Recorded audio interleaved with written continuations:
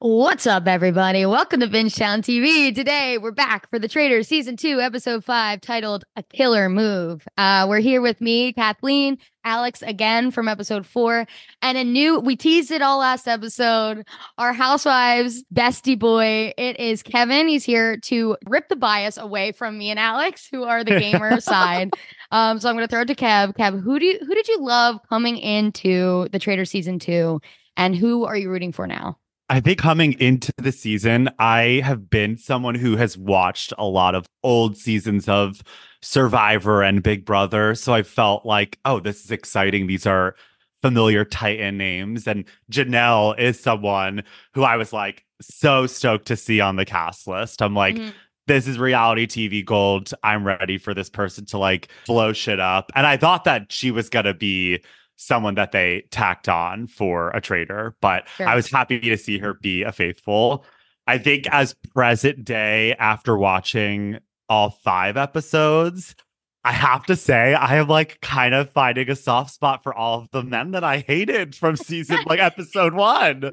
Yeah. I feel like Peter was someone who I was like, this is such a snooze for Bachelor Nation. There's so many crazy kind of toxic dudes that you could pull from, and like he's kind of messy, and I'm familiar with his season of The Bachelor, and he was sort of a little chaotic there too, but I felt like he was such a forgettable cast member, especially amongst all of these Titans, that I was like, I could vote him out. I'm good on that. And now after this episode, I'm like, we need to celebrate Peter and Bergie and every man that I hated previously. So that's currently I'm like rooting for Bergie and Peter, maybe more so Bergie because I think he's more likable. But I'm also, my heart is always with my Bravo ladies. I would love to see if a traitor won. I would love to see Phaedra take the whole thing and really stick it to Dan and Parvati. Controversial take. Bitch. I just feel like the whole season, everyone is just sleeping on this woman. And I think it would be such a great like storytelling arc of like plot twist. She's taking the whole fucking thing. So I think from the Traitors' perspective, I'm rooting for Phaedra. From the Faithfuls' perspective, Bergie, you're good. I'm rooting for you now. And Sandra just makes me laugh. So I'm like, maybe Sandra too. And she's a Titan in her own regard. So I feel like after this episode, my whole opinions and views on the entire cast have just flipped on its head. Yeah, I think Peter, remember he tried that move with Kevin at the round table. It was such a flop, but his gears are turning and maybe it's going in a good direction. And as much as we stand Parvati, it's like, obviously I want to see Dan go first of the Traitors, if any of them, but I'm excited to see this move because I don't think we saw, and I know you didn't watch season 1, but there wasn't a lot of good moves like that from the Faithfuls. They were kind of just bumpkining along, to be honest. Yeah. And so in season 1, I didn't feel an allegiance to people like I feel in season 2. Like I loved Suri and I wanted her to win. But in season 2, I'm like, every single thing about Parvati's making my stomach hurt. Like, because I want her to just be winning. But I will say I saw this clip of Janelle, and I'm glad we have you on this episode. And my opinions of Janelle, and this was my first, like, I had never seen her in my life. So in the beginning, me and Matt, who did the first episode, I kind of ranked them in like tier 1, tier 2, tier 3. And Janelle was like teetering tier 2 and 3 with me. I'm like, she could go either way. Wow. Like, she doesn't mean anything to me. She's just like acting up. And now I'm like, I'm going to miss her. She was really, really good. What I was going to say is, Janelle had posted a clip on Twitter. Someone posted a clip of Janelle, and she was basically saying there's so much on the cutting room floor. Like in this episode, she had called out Parvati because Parvati was sticking up for Dan. And I think something I said, and everyone knows my allegiance to Parvati is fucking insane. Pledge the allegiance, girl. Yeah. But one of my problems is I'm like, I am just so used to Parvati running stuff, and it doesn't feel like she's talking at all, ever. You don't see her talking to anyone but Dan, like outside, maybe a little bit last episode talking with the gamers, but at the round table, you don't hear anything. But knowing that Janelle called out Parvati because Parvati was sticking up for Dan, that puts her in a worse position. And it's interesting to see that or not see that because it's biasing the viewers watching. And I'm wondering why no Yeah. one's throwing Parvati's name out. I would think she's being almost as sketchy as Dan with the pouts and the squints. I completely agree with you. I think that's sort of, I just watched that clip actually like right before. It's circulating on Twitter right now. And I find it interesting. I feel like there's one side of me that understands from like a production's perspective, they're creating a narrative amongst each episode to like, this is the cohesive story that we're telling. Yeah. Like it doesn't really make sense to fold Poverty into this conflict. However, I am kind of like, Poverty is this titan, this Black Widow like icon. And I'm like, all I'm getting is facial expressions and like sus kind of glances and hushed talks with Dan. And I'm like, I want there to be more of a brazen, bold move on her part. And maybe that's something that we will get to see in the next few episodes. But I definitely agree with that point of where are you, girl? Like you're making me a little you're worrying me a little bit. Yeah. That was Kathleen. She's like, I just don't get it. This isn't how she plays games. Like but now it is clear. Like it's a very weird edit, right? Because they're definitely giving her like the mother edit. Gay Twitter loves Parvati, but like there's a lot on the cutting room floor. It's really just her and Dan talking all the time. And then you're like, why isn't she speaking up at the round table? She looks as bad as Dan. But I guess that's not the case. And it's just they're telling a story, but it is an odd one in my mind. And it makes me wonder how I feel like she sticks around longer because I feel like they're just like they're not giving her moments now because there's plenty of footage. I don't know if that's like a weird assumption, but maybe she starts to like really gain traction in the latter half, like when people start coming for her on like the edit. I mean, she showed her finesse, right? We see her gears turning at the end of the turret when she's like, we got to kill someone from the inside. Peter's obviously lying. Why would he tell? Like, she's so good at that. She's whip smart and she knows how to play games like this and she can get into other people's heads, but we're just not seeing that enough. And of course, we'll get to it. We can even jump in now. I don't mind skipping to the end because like we can get through the middle, but this Peter play was one of the smartest things I've seen on 2 seasons of the Traitors. And there's so many like flaws within this game. So it's really exciting to see a faithful try and take this new twist of the shield and say, okay, we're going to play this to the best of our ability because the faithfuls are always in the bottom, right? They just like have to claw their way up. Right. So it is exciting.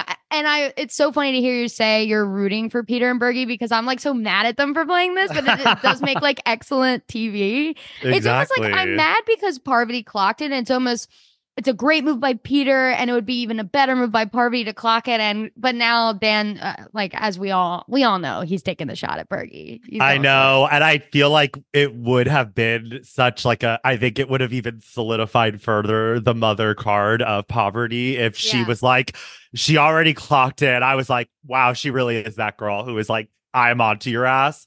And if they really were to be like, we're voting out Peter because he's fucking lying and that would have been great TV. But I am interested like that this play even exists because to me it feels, as someone who's never watched the show, and I think Shields, you guys had mentioned to me this is a new format thing for this season. I do feel like it's sort of a weird flaw that the cast is just like, wait, we don't actually have to tell anyone and they can just burn a killing and we're actually going to be safe and no one will know. It's like, I don't know. I'm like, it's a smart move for sure, but it also feels like almost like a flaw in the system that maybe people didn't think about ahead of time. And maybe the producers are like, wait, that's actually great. Let's roll with this. Yeah. I mean, it's like Roots and Survivor, right? With hidden immunity idols and people play it to save themselves from a vote and someone else goes home. So I think could be interesting. Like, will we see like a double murder in the future? Because they still are limited to like 10, 11 episodes. Like, I think it's like a flaw, but it also like kind of splits the traditional path of what the show did in this first season and allows for more twists and turns, I guess you could say, in my mind. Yeah, and the smart play here, because Parvati, while clocking this, is throwing under the bus like a John or someone like this who's like an MJ, someone who's a safe kill. The strong play here would have been to kill Peter. Peter comes up to both of you. Peter's gunning for Dan too, so I know that Bergie said the thing like, your name's written on the board. If you're not coming after me, whatever. But if you go for Peter and he was telling the truth, then you're still safe because Peter told you I have the shield And if you kill me, then it's like, oh, you must not be a traitor, because why would you kill the person who has a shield? But if he's lying, which he is, you just kill Peter, and then that whole play is a flop. So that would have been the smart play. But let's just talk about Dan. Dan is just so I bad. can't. He's so, like, I don't know him again. I am really tempted to watch that season of Big Brother because I would like to see. I've never seen Big Brother. I have no fucking idea what it even is. Oof. And you've seen that season with like I've the funeral seen- and shit? Yeah, because that was the show that my like whole family, like aunts, uncles, that was a show that in the summertime we would be like talking about it at like family dinners on Sunday because it truly was like on 3 times a week in the summer. It's literally been like 10 plus years since I've probably watched a season of Big Brother. Like their seasons are very old. But I mean, I just hate male competitors, like in general. So I would never say like he's You're such on the a right gag. podcast. Yeah. I would never be like, I love him, but like he definitely is diabolical in his own like regard and like played a really smart game on Big Brother. I think the flaw with this game is he is the worst fucking actor out of this whole motley crew of people. I just rewatched the episode right before we started, and I'm just like, it is shocking that he has not been eliminated first. Like his facial expressions at breakfast are so visceral and like floppy, dopey. He deserves a Razzie Award nomination. It's just like, what? Like, how are we not like clocking this? I would just be like, on top of not speaking up about anyone that you're suspecting, that's already problematic. And then having such horrible acting, I'm just like, it's sort of a no-brainer to me. And I think a lot of these people have been on television for long enough to be like, okay, you're not really doing a good job at this. Like, you're not actually like selling it the way you should be. And I think Poverty and Phaedra are kind of like, we're good at this. Like, this is our jobs. Like, Yeah. Phaedra is like, I've been doing this for like a Clocking in. decade. Yeah. Yeah. And I think he's not used to being in this caliber of cast. Like Big Brother, you have a lot of duds and you have a lot of Joe Schmoes who are quite literally not actors. And this show is like Titans. And I think something you said that I thought was really interesting about Poverty is like, she's not playing the game like she might have on Survivor. And I think that's because she's still adapting to like all of these big personalities. Yeah. There's people who have like different strategic strong suits versus just personality types that are like not really something that maybe she's used to or like has seen before on Survivor. And I think that's Dan's sort of crutch too, is he's not used to dealing with these kind of people at all. Right. Yeah. I mean, even going back to the opening in the turret from last episode after Phaedra gave Parvati an ass beating verbally, Dan's like, I lit the dynamite. I let it play out. We were like, this is between women. See yourself out. This is between two women. Please. Yes. Please. I completely agree. I literally noted that down as like, what match did you strike, mama? Like she literally, Poverty was the one who was like, housewives are having an alliance and allegiance, and like I think that's suspect and shitty. And for some reason, Dan is taking ownership of that move, and I'm like, that's not you. You didn't do shit, babe. Get the fuck off my screen. And let's fast forward to the end when Phaedra and Parvati are like in the turn. They're like, okay, well, whose name are you going to say tomorrow? Like, this matters. Phaedra very like astutely was like, it has to be something smart sounding. You can't be stupid about this. Like, it has to make sense. And he's just like, you know, like tomorrow I'll have a name. And they go, Jesus Christ, Dan, you're doing it literally. And you know, want to know why? It's because the name he's going to drop is one of them too. And I'm thinking 100%. That's why he's not telling them. Slimy bastard. I completely agree with you. I think it's one of them, but I think it's Phaedra. And what is his story of why Phaedra? I feel like he can throw the chalice at Parvati. He can throw like certain things at Parvati. What do you think the Phaedra route of his explanation or attack is? I don't know if I've quite gotten there yet. However, the sleuthy me has been rewatching like the scenes from next week, and Phaedra makes a comment to Peter that's like, "This is not The Bachelor. I don't have to kiss your ass for a rose." Yeah. My thought is, her name gets thrown on the table, potentially by Dan. And people are like, wait, actually, that is something to consider. And if I was on the show, or if I was Dan, let's say, a way that I could maybe spin it is Phaedra is one of two housewives who remain. And voting out Tamra is kind of a distraction. People would think a housewife would never vote out a housewife. They would never do something like that. That's an alliance. These women know each other for years. They would never do that to each other. When really she was like, yeah, let's do this. It'll confuse people. And I think Dan could do a better job at wording it the way that I just did. But I think that he could kind of create a narrative of like Phaedra has flown under the radar, has been so charming, and housewives are dropping one by one, and maybe she wants to be the last housewife standing. That is just me. Yeah. I think that the internet is like, he's throwing poverty under next, and I'm kind of like, I think that he thinks he could utilize poverty more, and I think he could benefit from poverty's gameplay more than he thinks he could benefit from Phaedra helping him. Like, I think Phaedra has shown that she is reactive and like not really down to like get thrown in. So he might just throw her name out to see if she has another big reaction that might cause people to be like, wait a minute, we're sleeping on Phaedra being one. And that's my theory. Well, and similarly, Kathleen and I were talking, and she was like, why wouldn't Parvati just lean into getting Dan out? And it's like, then you're one person, like there's one person less between you and them guessing you. And I think with both their names thrown out, Parvati and Dan, why not point at Phaedra, get everyone on the board, right? Get her name on the board. And then eventually, that you could circle back to Parvati. Like if Dan is actually, we're giving him a little more credit maybe than he's due. Yeah. All of a sudden we are giving Dan credit. Who would have thought? But that's something that popped into my head. And I want to talk about Phaedra at breakfast really quickly because girl, I would be like, what traitor ass doesn't care about Tamara going home? That is kind of what boiled eggs. Boiled eggs. I literally was shocked, and I'm kind of like, I'm waiting for Sandra to be like, and that's what I'm like, if someone slips this little nugget of Phaedra being it would be iconic to see Sandra be like, I thought it was weird that you kept bringing up boiled eggs after Tamara was killed. Because I was like, girl, she was like, not Ekin-Su.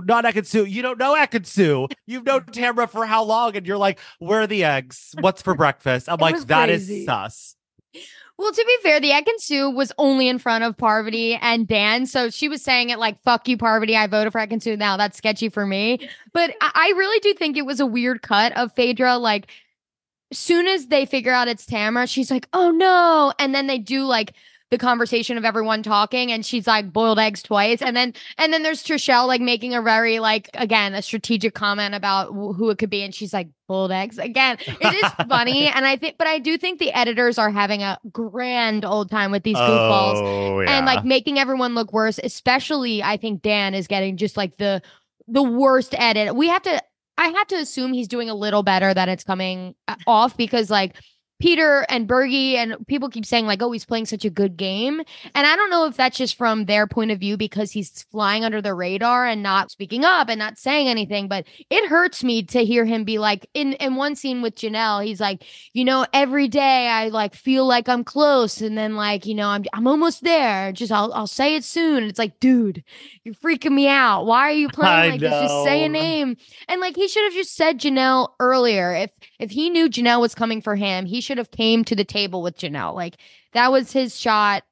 MJ telling Dan about Janelle was crazy. I was literally like, get her off of my screen. I don't know her. I'm not familiar with the Shaws of Sunset, but I am so frustrated by her because I'm like, you were actually like onto something with Larsa. Larsa and MJ were really like brazen and kind of like, we think it's an alpha male, and which I think is hysterical, to be honest too. I'm like, what year and decade are we in that they're like, it's an alpha male? Also, Dan is an alpha in that house. Yeah, I just have questions. But I thought it was just so crazy that she immediately after that conversation with Janelle and John and someone else immediately was like, we need to get into a private room, Dan.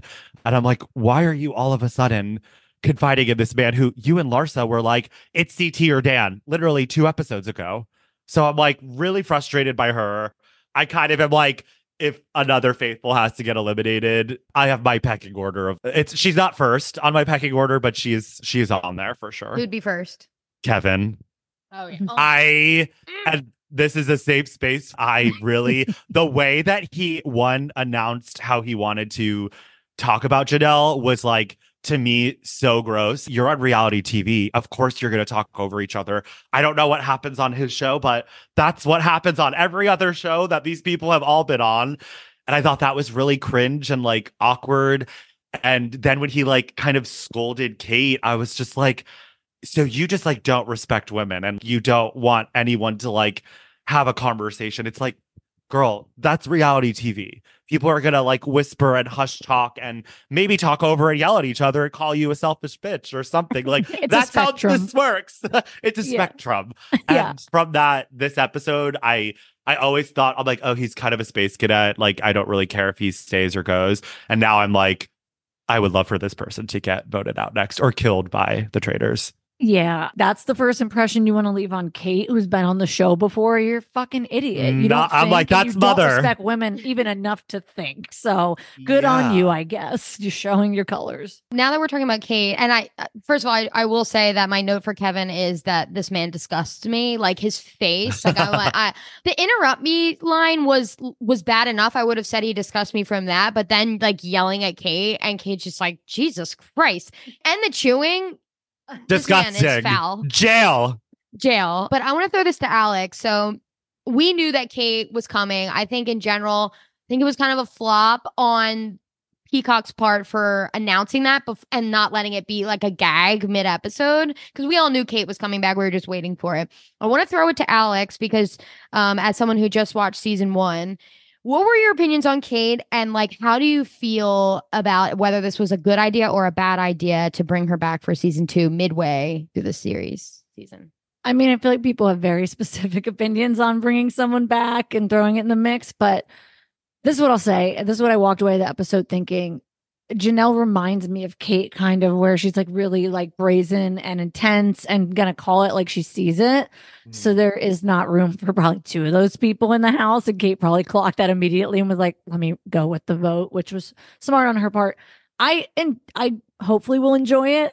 I personally would have slotted her in later if they got a traitor out to spark more confusion on whether she would be a traitor or a faithful, like really 4 traitors. Like, I don't think I would think that if I was a faithful. I think like if it came a few episodes later, it could have been it could be stronger to advance like the twists of the game, but I'm excited to see what she does. Her outfit slapped and slayed, and I agree. Parvati's got someone to reckon with, I think, like someone operating on her level now on the faithful side with Janelle gone. Janelle was very astute and was a threat to them, but I think she could easily fill that void. And I don't hate it, I guess I'll say. For season 1, as someone who hasn't watched, I'm curious, what did you think Kate's strong suits were? Like, what do you think that she brought to the table to like benefit the show, or just like from a gameplay perspective? Like, who would you compare her gameplay to that's currently on Traitors season 2 still? Okay, so most complaints I've heard about Kate coming back is that Kate was pretending, in my opinion, kind of to save her ego, pretending that she didn't want to be on the show for the majority of the show. Like at some point during the challenges, she was throwing money away so they couldn't win it. In season 1, I loved her. I thought she was like a saving grace of season 1. She was the most interesting. But the thing is, Kate had a target on her back from early on. So people, but the traitors were purposely not killing her to keep her as a shield because people kept saying she was a traitor, but also was never quite getting the banishment votes. She always had votes thrown at her, but was never actually banished. So she was like, okay, fuck you guys. I am unfaithful. Like, was like, I'm not helping these people if they're just going to keep attempting to get me out, like things like that. So her attitude wasn't the best. She's smart and she's hilarious. I think that we didn't need this, right? This cast is full of heavy hitters, very funny. Like what we were lacking last season, we have plenty of this season. But I'm never going to complain when they bring Kate back. Like, she's so funny. She clocked Parvati right away on that's...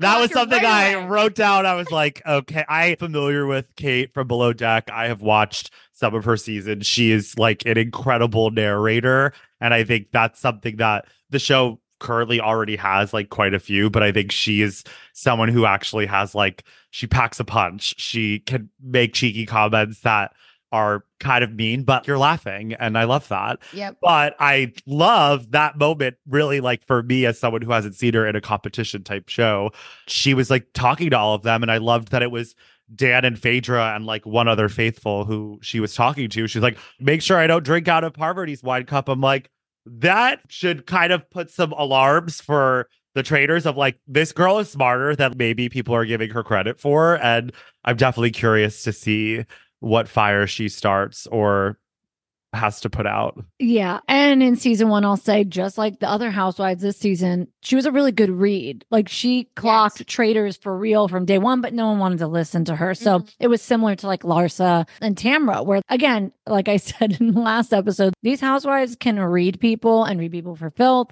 They can't get their shit together, as Janelle said, to be strategic and vote together. Yeah. And I think that's their downfall in an alliance. And maybe next season we'll feature some who learn from it. But yeah, she has a good read. So she came in and immediately was like, Parvati, like red flag. Yeah, I mean, poison. Don't drink something someone poured for you. I feel like that's obvious. Yeah, I mean, I guess like I don't know if I would be as quick with that though. Like the way that Phaedra worded it too, Kate, was so like nondescript. It was just like something poisonous. It's like, okay, so what does that mean? She was like, it's slow. Even the way Phaedra said that though made me worried. She was like, it was like a slow death, you know? Like, like I'm like, you have too many details. Like, I just feel like you're saying this from the perspective of inside job. Yeah, she's just always telling a story or a bit, Phaedra. She's just like, I'm going to make this the best story you've ever heard. The wind is winding is like my favorite quote. And that was just a throwaway from the editors of her being Phaedra. I wouldn't be surprised if Phaedra was like, yeah, Parvati gave Ekin-Su the poison like by accident. Literally. It's crazy out here. So while we're talking about Phaedra, I have to just say Phaedra wants to bang CT so bad. In a huge way. And I'm here for it. And they might have, honestly. He's going through a divorce for those unaware. So he's newly on the market. And I think he's open to it. Phaedra's calling. What happens in the castle stays in the castle.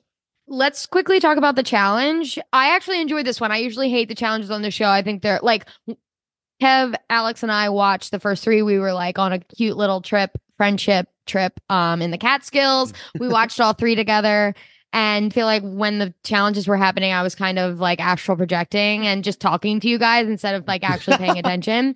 The only thing that mattered in the first 3 were like, who got the shields? And then it's like, okay, there's a million faithfuls anyway. But this challenge was interesting, one, because it was hilarious. You can tell that the castmates were having a blast doing it. Like CT being a goofball, Sandra running. You never get to see Sandra run because she was like sat out of every challenge in Survivor. Like all these like really fun things were happening.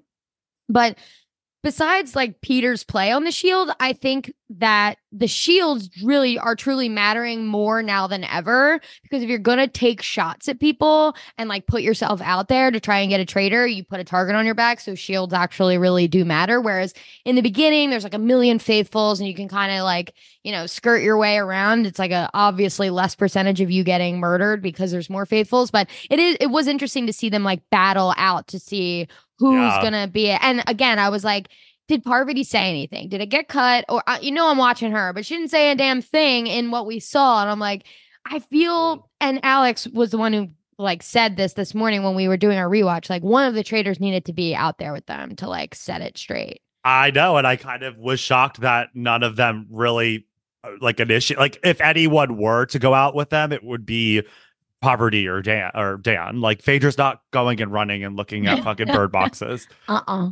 Not at all. Yeah, that challenge really made me giggle. I mean, John, just this little British man running around. I'm like, that man watches birds. He loves this shit. And then like Kevin and Sheree getting lost. Oh my God. I'm like, Tweedledee. Kind of a perfect pairing, to be honest, because I'm like, these are 2 of the dumbest people playing this game. And I adore her because she is such a space cadet, and them being together. Also, when they both got 2 right, and they were like so elated. They're like, yes, 2 for 2, 2 for 2. I'm like, they needed that. We needed that, them to get 2 things right. Yeah. I loved when she was shushing him too. She just kept shushing him. And I'm like, hilarious. Please shut him up. I'm fully convinced that Sheree does not actually know how this game works still. And she is still figuring that out. And I think that honestly, she is probably going to make it really far, because everyone is literally like, unless the traitors need like a throwaway kill, like that is who I would say would be a great throwaway kill besides for John. I would be like, this girl literally is on another fucking planet. She is truly here for like a 10-day trip to Scotland. And I don't blame her for that. I celebrate her for that. But I'm like, girl, you don't know what's going on. Her voting just like completely the other direction every time and then being like, you guys are pissing me off. I'm like, you're killing me, girl. You're not doing anything to help. I want them to put like a dum dum in the Traitors next time. Yes. I want an easy get for like next season for the faithfuls, or to like see someone have to like really work. Because season 1 and 2, they brought in like an extra traitor at the end of last season. It was Ari the Bachelor, who swore he could never like do that gig, and he did just fucking fine, of course, as a man from the Bachelor universe, especially. But I think it's always the ding dongs who they don't put in, and I just think that we have to test it out sometime. Yeah. That's my takeaway from that. I agree. I think it would be really interesting, especially like thinking about like if they do eliminate a traitor and another traitor gets poached from this existing remaining cast. It would be really fun. I think it would just be really entertaining TV to see someone like Sheree be a traitor. Because I'm like, girl, you have to figure out what the show premise is now because you're on the other side. See, this is a major flaw in the game for me. So I don't know that they know how many traitors there even are. And last season either. So if you haven't seen season 1, at the end when I'm watching, I'm like, there's got to be another. How are they not saying there's one more traitor in the 3 of us that are left? You know what I mean? So for this season, it's like, if you're really going to have 3 traitors at the front, one gets knocked and you add another, like it's just not fair for the faith. There's only 4 more traitor banishments left. So it's like, if you get Dan next and there's 2 traitors left and 3 banishments left, and then you add another, it's like they have to be 3 for 3 or you lose. I agree.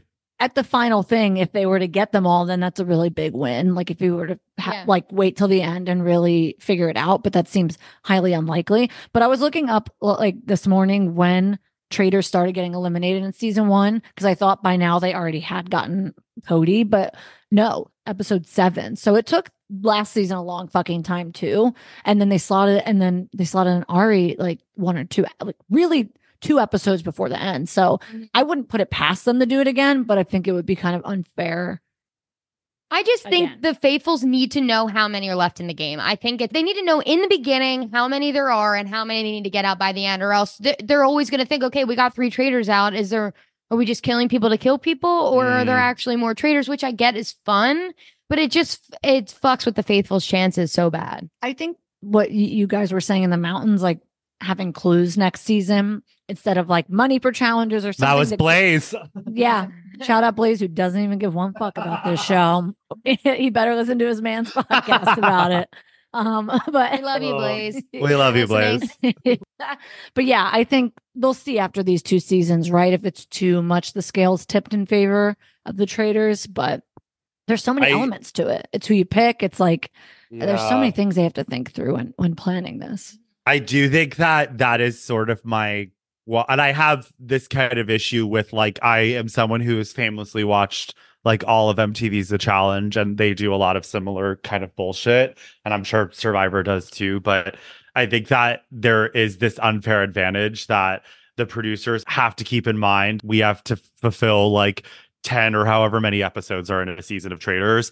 If you're immediately like knocking off traitors, it's like, of course, they're going to fold some more in. Yeah. But I think to Kath's point of like having like an acknowledgement of there are 3 remaining, there are 2 remaining, creates more of an even like playing field for the faithfuls. Whereas the traitors truly do always have sort of an advantage. They're sort of always at the upper hand. And I feel like I'm not really a fan of if they get a traitor out, another traitor gets folded in. I kind of am like, to me, that I, as a faithful, I'm like, what the fuck is the point then? Like that person kind of, whoever gets folded in at the 11th hour, if that happens this season, I don't know, you're just kind of getting handed a prize package that season, yeah. And I think that sucks. Like I could understand why people would be like, cast members would be pissed off by that. Yeah. And that's why Suri took care of business in the finale. She said, motherfucker, I've been doing this for like 8 And days. she's right. Get out. Yeah. Literally, and she's wrong. And I completely understand that POV. You're lying for the whole fucking time you're there. And then some Joe Schmo at like the 11th hour gets to be like, I'll try this for 1 to 2 episodes and then like gets to get a pot of money. It's half your check. No. Yeah, no. The way that I'm watching this season is like, I would love for either one singular traitor to win or 2 faithfuls to win. That's what I would like to see at the end. It would be interesting to see a faithful win. Of course, this is only my second season of the Traitors. I haven't watched anything else. I would be like flabbergasted to see a faithful win. So, prove me wrong. Prove me wrong, I think that this episode made me think that like there is hope for these people. Yeah, I agree with that. Back to like Peter's plan. This is like my tinfoil hat because I'm like, Peter and them did tell a lot of people. So Peter told Parvati, CT, and Dan a lie, but then also Kevin, Trishelle, Bergie, Sheree, and John all know about this plan. And Peter is so fucking sure that none of them are traitors somehow. And he's right. He's right, though. He could easily not be right. And they could purposely like say Kevin was a traitor, right? And then Parvati, CT, and Dan were not traitors. But say Kevin was a traitor with like MJ and fucking someone else, you know what I mean? Sheree or whatever it is.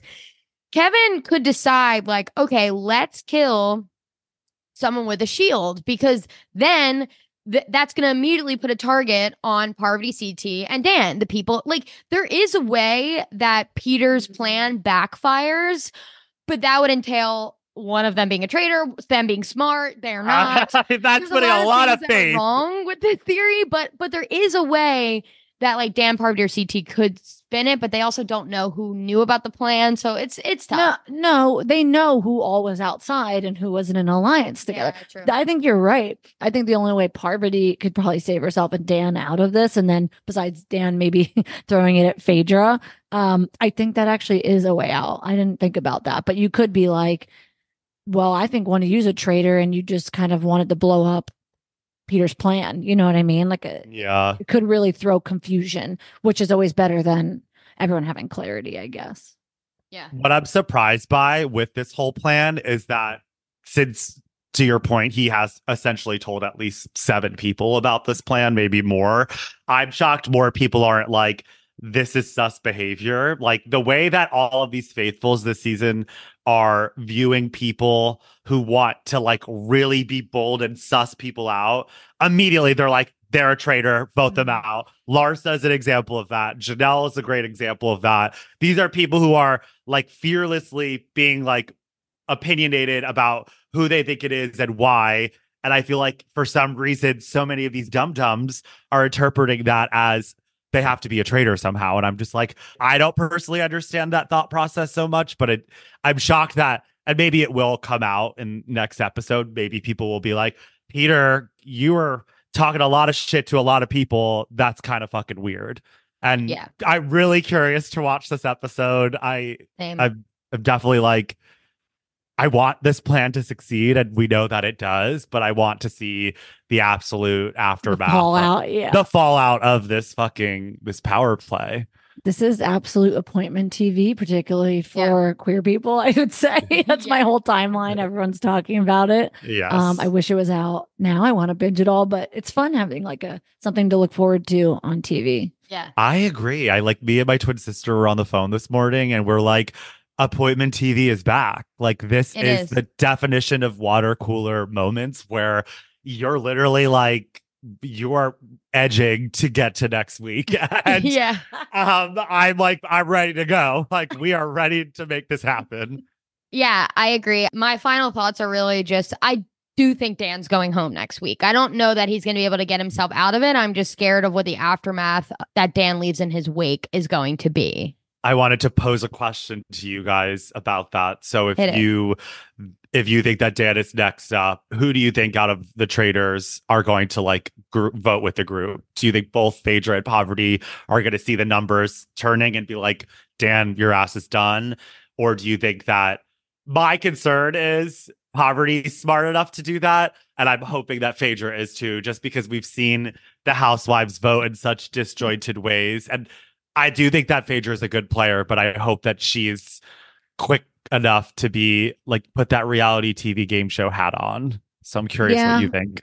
I mean, listen, Parvati's never really been on the wrong side of the vote. I feel like that's her whole career. And I know Kate said that's like a big brother move to come in and implement, but it's also very much a survivor move. It's how Sari won last season. She wasn't the outspoken person. She went with the vote. So yeah, to your point, no fear there.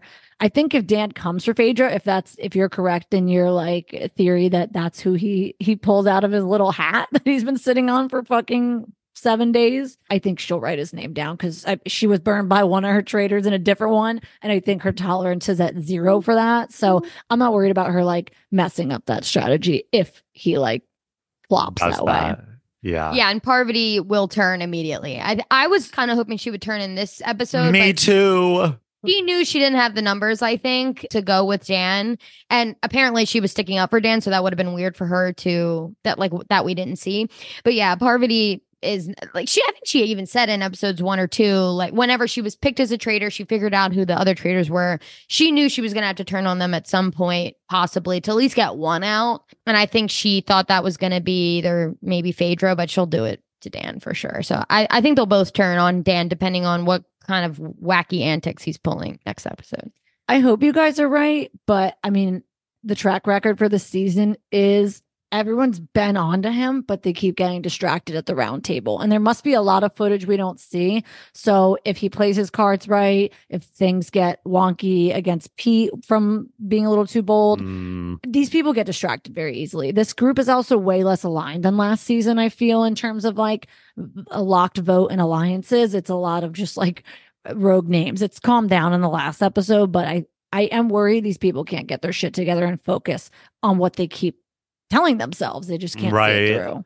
I think the round table has been really interesting because I feel like the defense attorneys are not present. They are all doing a horrible job at like deflecting or diffusing or spinning it back to someone else. Like Janelle, who I fully was rooting for, and I was like, oh my God, I would love for this vote to switch and be Dan. Her just like throwing all of her cards on the table. Yes. Way too cuckoo bananas. I think if she like siloed on the fact that the common theme of this episode is, or really this season so far has been like, there has to be like an alpha male. And I think she is like right in saying Dan, and other people have agreed with Dan already. And people are also throwing CT's name out. Focus on those two. Like her throwing Sandra. I think Sandra still would have voted with the majority and voted Janelle out. But I think that kind of created this like, oh, she's just throwing like if she threw Poverty out, we didn't see it. She threw Sandra out, CT out, and Dan out. It's like, girl, focus on one or two. And I think you could have sold the case a little bit better. Yeah, I can't believe we didn't mention that because I was cackling. You're a traitor. You're a fucking traitor. You're a fucking traitor. Highlight. You're the biggest fucking traitor, bitch. You're the biggest. You must drink that water. You're nervous, aren't you? I was like, this is what reality TV is literally all about. I'm sorry. I need more psychopaths who are fearless and want to just yell at each other and make up for it in the next day. And I think Kate will give you that. Yeah.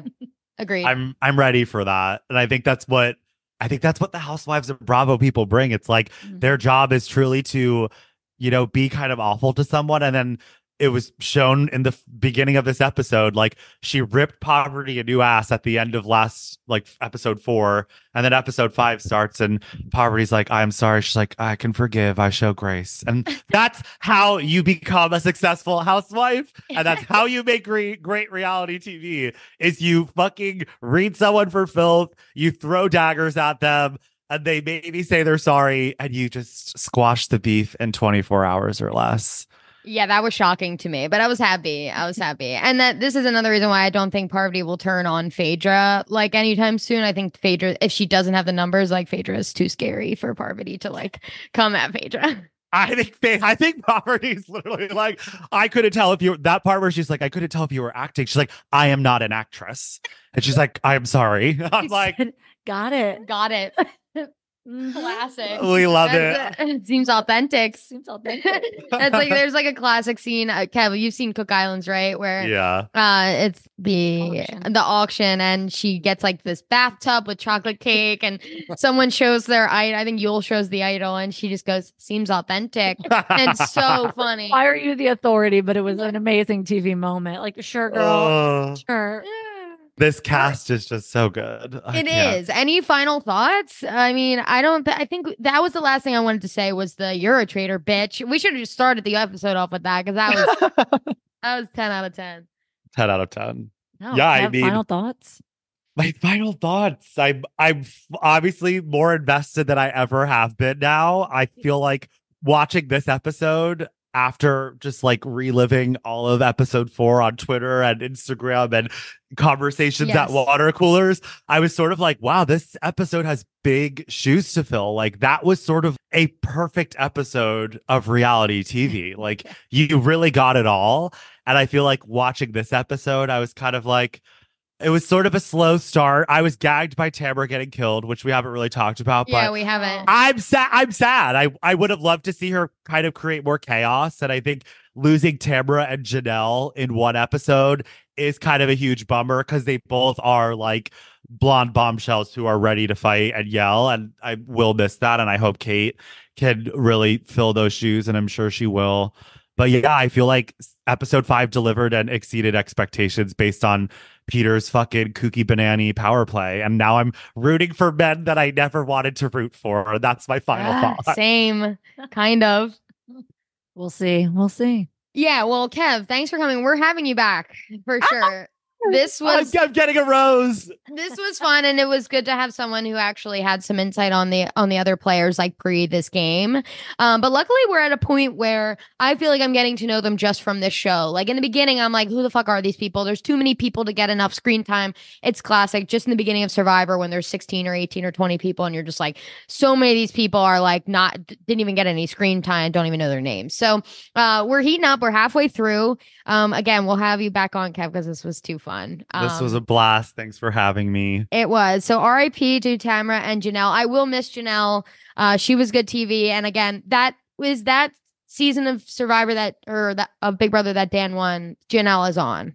Or was that a different one? Because I know that was a different one. Or maybe it was. Honestly, it's been like 15 years. I don't even remember. I might do that just so I at least have like a gist of Big Brother, like what the game even is, like what skills you need. Wow. But we're watching too many Survivors now for me to watch many seasons of Big Brother. But at least if there's one great season I could watch and get the gist, then I'll do that. But yeah, that's the episode.